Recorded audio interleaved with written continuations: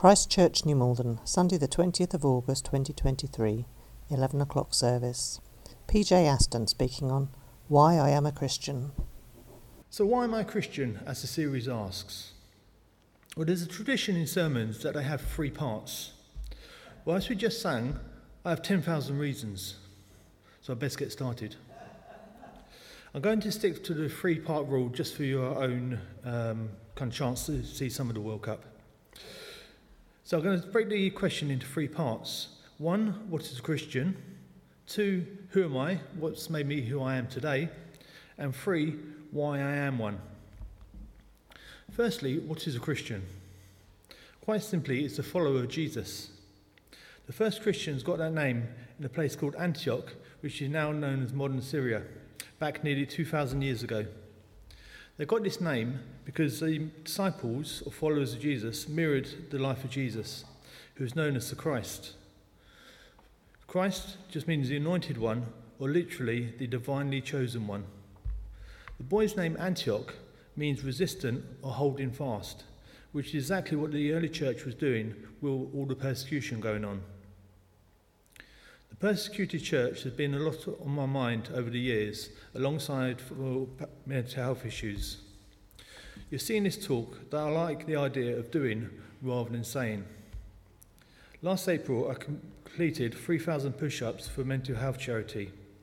I could stand here all month asking for cash in response to the beg, but to symbolise the struggles I had with mental health, which I'll go in later, I decided that a physical struggle would symbolise the mental one.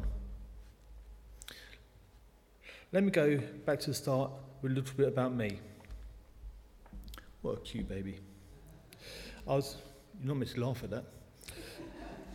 I was born at £9.6 back on the 19th of April 1977. For those doing the calculations, I'll save you doing the maths. That makes me 46 and counting. Hard to believe, I know. I also weigh a little bit more now, about 32 times. I was born in the Clapham Hospital in South London. At times, the South London accent pops out. You know what I mean, mate? I was born as the third child to John and Christine. I lived with them in a Christian home off Brixton Hill until I was married to Emma back in 2006, when we moved to New Malden. I haven't even heard of the area until we were looking for areas to live that we could afford. We started here at Christ Church about 7 years ago. As I said, I'm the little brother. I have two older sisters who I'll get on with now. Read into that as you wish. See how the fashions have changed since the first photo of us. The family home is where I first found out about a relationship with Jesus, a relationship rather than a religion or Christianity. Not just by God books and stories from the Bible, but from how my parents and Christian friends and family lived their lives. I was brought up in a Christian denomination called the Brethren. They're an individual group not affiliated to other denominations, set up to follow the example of the early church's fellowship and biblical backing. There I learnt to love the Bible, sometimes in serenity, sincereness, socially, solitude, or in my sadness. My school years were, how can I add it up in a few words? Too long. I didn't enjoy the education system. I was told at the time by career advisors that the Lambeth education wasn't the best starts in life. Don't get me wrong, I now realise the value of teachers, but at the time growing up, puberty, peer pressure, etc., school life was an unhappy time for me. I found out a few years ago that I had ADHD, which gave a new aspect into my miserable school life and possibly the reason. ADHD, or Attention Deficit Hyperactive Disorder, as it's known, has symptoms that include a short attention span, messy or untidy living, constant fidgeting and acting without thinking, to name but a few. That sums me up at the best of times. I went to the Church of England primary school, which was at the bottom of the road where we lived. This is where I made a few lifelong friends. My longest running friend goes back over 40 years. The vicar of school later became the Bishop of York. He was someone who wasn't afraid not to toe the party line, living, not lip service. One instance of this was him adopting a Ugandan war refugee, one of my best friends at the time. School life moved downwards as I left primary school and went to secondary. I went to a school called Dick Shepherd, which had been pulled down and turned into flats. Several years if you ask me. It got its name from the vicar of St Martin's in a Field down in Trafalgar Square in London in the 1920s, where he turned a traditionally high church into a centre point for deprived and disadvantaged, once again putting into action what he believed.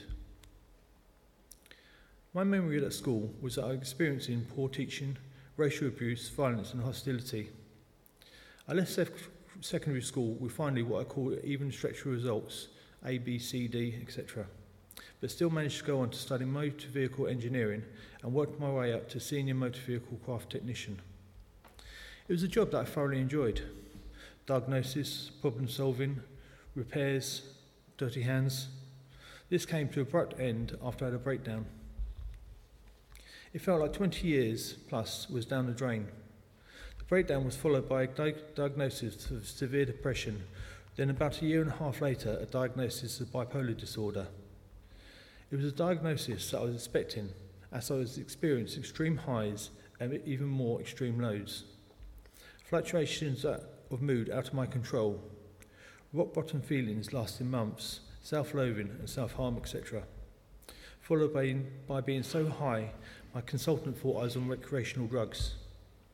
The next few years involved some very hard times for me and especially my loved ones.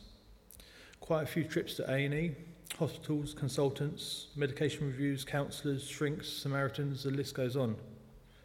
Shout was a particularly helpful charity because you text them rather than speaking, something which I find difficult when I'm low. My Christian life took a hard knock. Why was this happening? Had God turned his back on me? Was I out of favour? Did God not care? Did he no longer love me? But I was so drugged up on medication, I just didn't care. Caring people tried to raise my spirits by quoting verses like the ones we read earlier: suffering, endurance, character, hope. Words that are now starting to have significance, but at the time they were like a nail in a seemingly ever-looming coffin. Why was I feeling so unworthy? Before this time, I worked in 2 garages after my apprenticeship. Firstly, a Jaguar Land Rover franchise, and then a police garage. Not happy with one cap on, I found myself moonlighting. When I was at a Jaguar garage, I worked at night as a club doorman, 9 to 5 mechanic, 8 till 3 a.m. bouncer. I started doing Friday and Saturday nights, but with my increasing reputation, I was working up to 6 nights a week. This lasted quite a few years. It started out at a birthday party of a friend in Croydon, which turned nasty. The party, not Croydon, that came later. I intervened and dealt with the situation. The head doorman was so impressed by my actions, he offered me a job on the spot. A few years later, when I was a vehicle technician for the police, I also became a special constable. For those who don't know what a special constable is, it's a police officer that works part-time voluntarily. I mainly enjoyed working night shifts, much more fun. Most people raise an eyebrow when they hear of a Christian bouncer or a bouncer who becomes a copper, but there are a few skills that relate. Dealing with people at their best and worst times, nighttime crime, licensing laws, use of force, drugs, weapons, anyway, the list goes on. I'm still not sure if these extracurricular activities use my natural abilities or I learnt some new ones. I suspect a bit of both. Either way, they had an effect. During this time, my walk with God fluctuated. Due to my poor mental health, this was the same story with the job that I enjoyed the most, which was the police officer. I was so incapacitated by my poor mental health, I was unable to work or even do the most basic of life functions. The decision to give up door work was much more considered. I was arrested for assault, ABH and robbery one night after an altercation. In a cold cell that night, all I wanted was a Bible. None could be found, so I was given a blanket instead. 1 need out of 2 needs that ain't bad, I guess. I donated the Bible later on to the custody suite. Living, not lip service. I was released on bail while they investigated the night. I now believe that it's thanks to God and the prayers of everyone I knew the charges were dropped just a few days before I was to reappear. Alongside this, I was in a new relationship with Emma. I met her when I was working in a nightclub in Wimbledon one Christmas. She wanted to wish her friends inside a happy Christmas before going off to church for a midnight service. At first, I wouldn't let her in. What struck me about her, as well as her looks, was how open her faith was, when at this time my faith was a struggle. We married in 2006. We had two great boys, Matthew and Nathan, who are 8 and 4. Unfortunately, due to the excessive amounts of meds I was on, I regrettably don't remember some of their childhood or even some of my own. But where does God come into the equation? Why am I a Christian, as the title says? In those years and decades, my character has changed several times. Not always my own choice or desire, sometimes for the better, sometimes for the worse. But one thing that hasn't changed is my belief that God exists.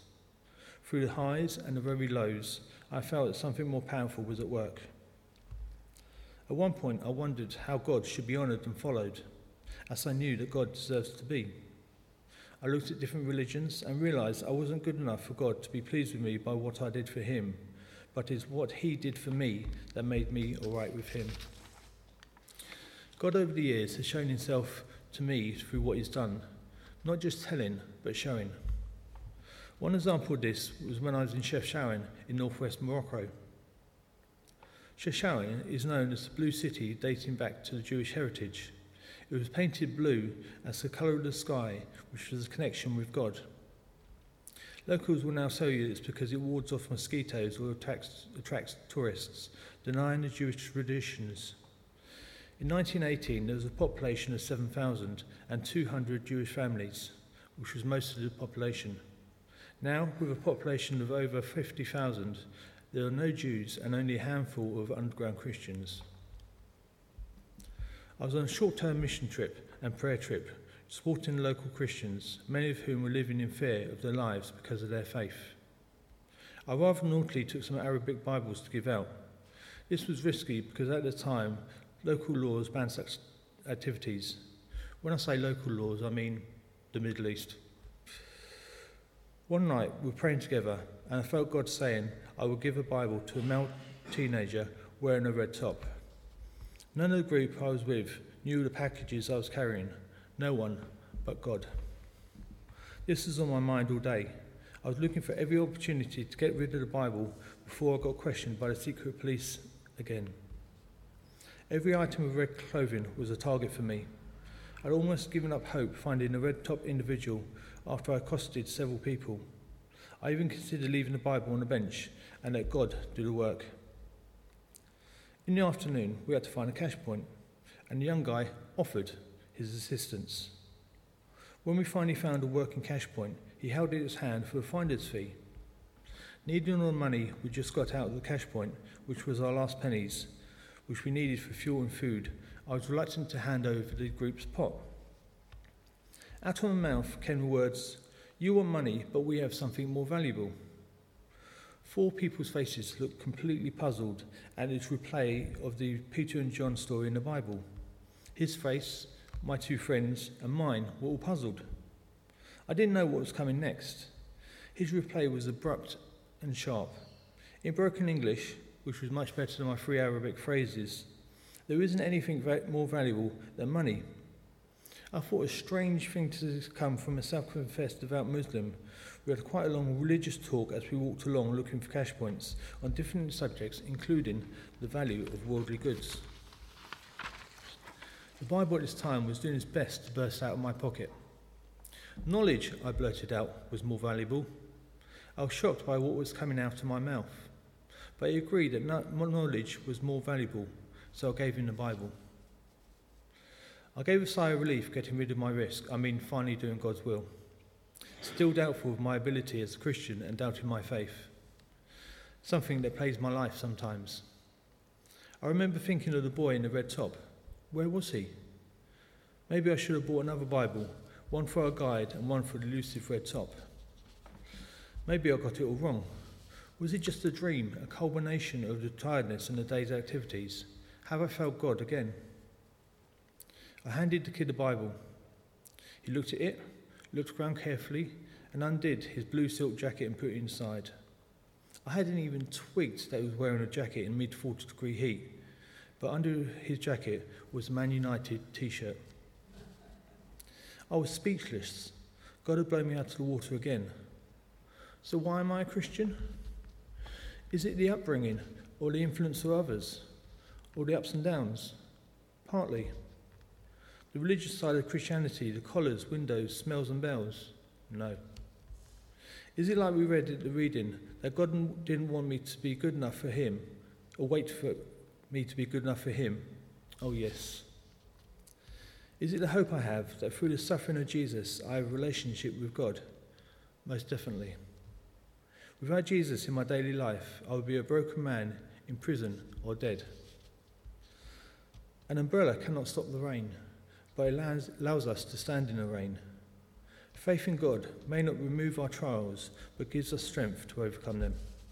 Thank you.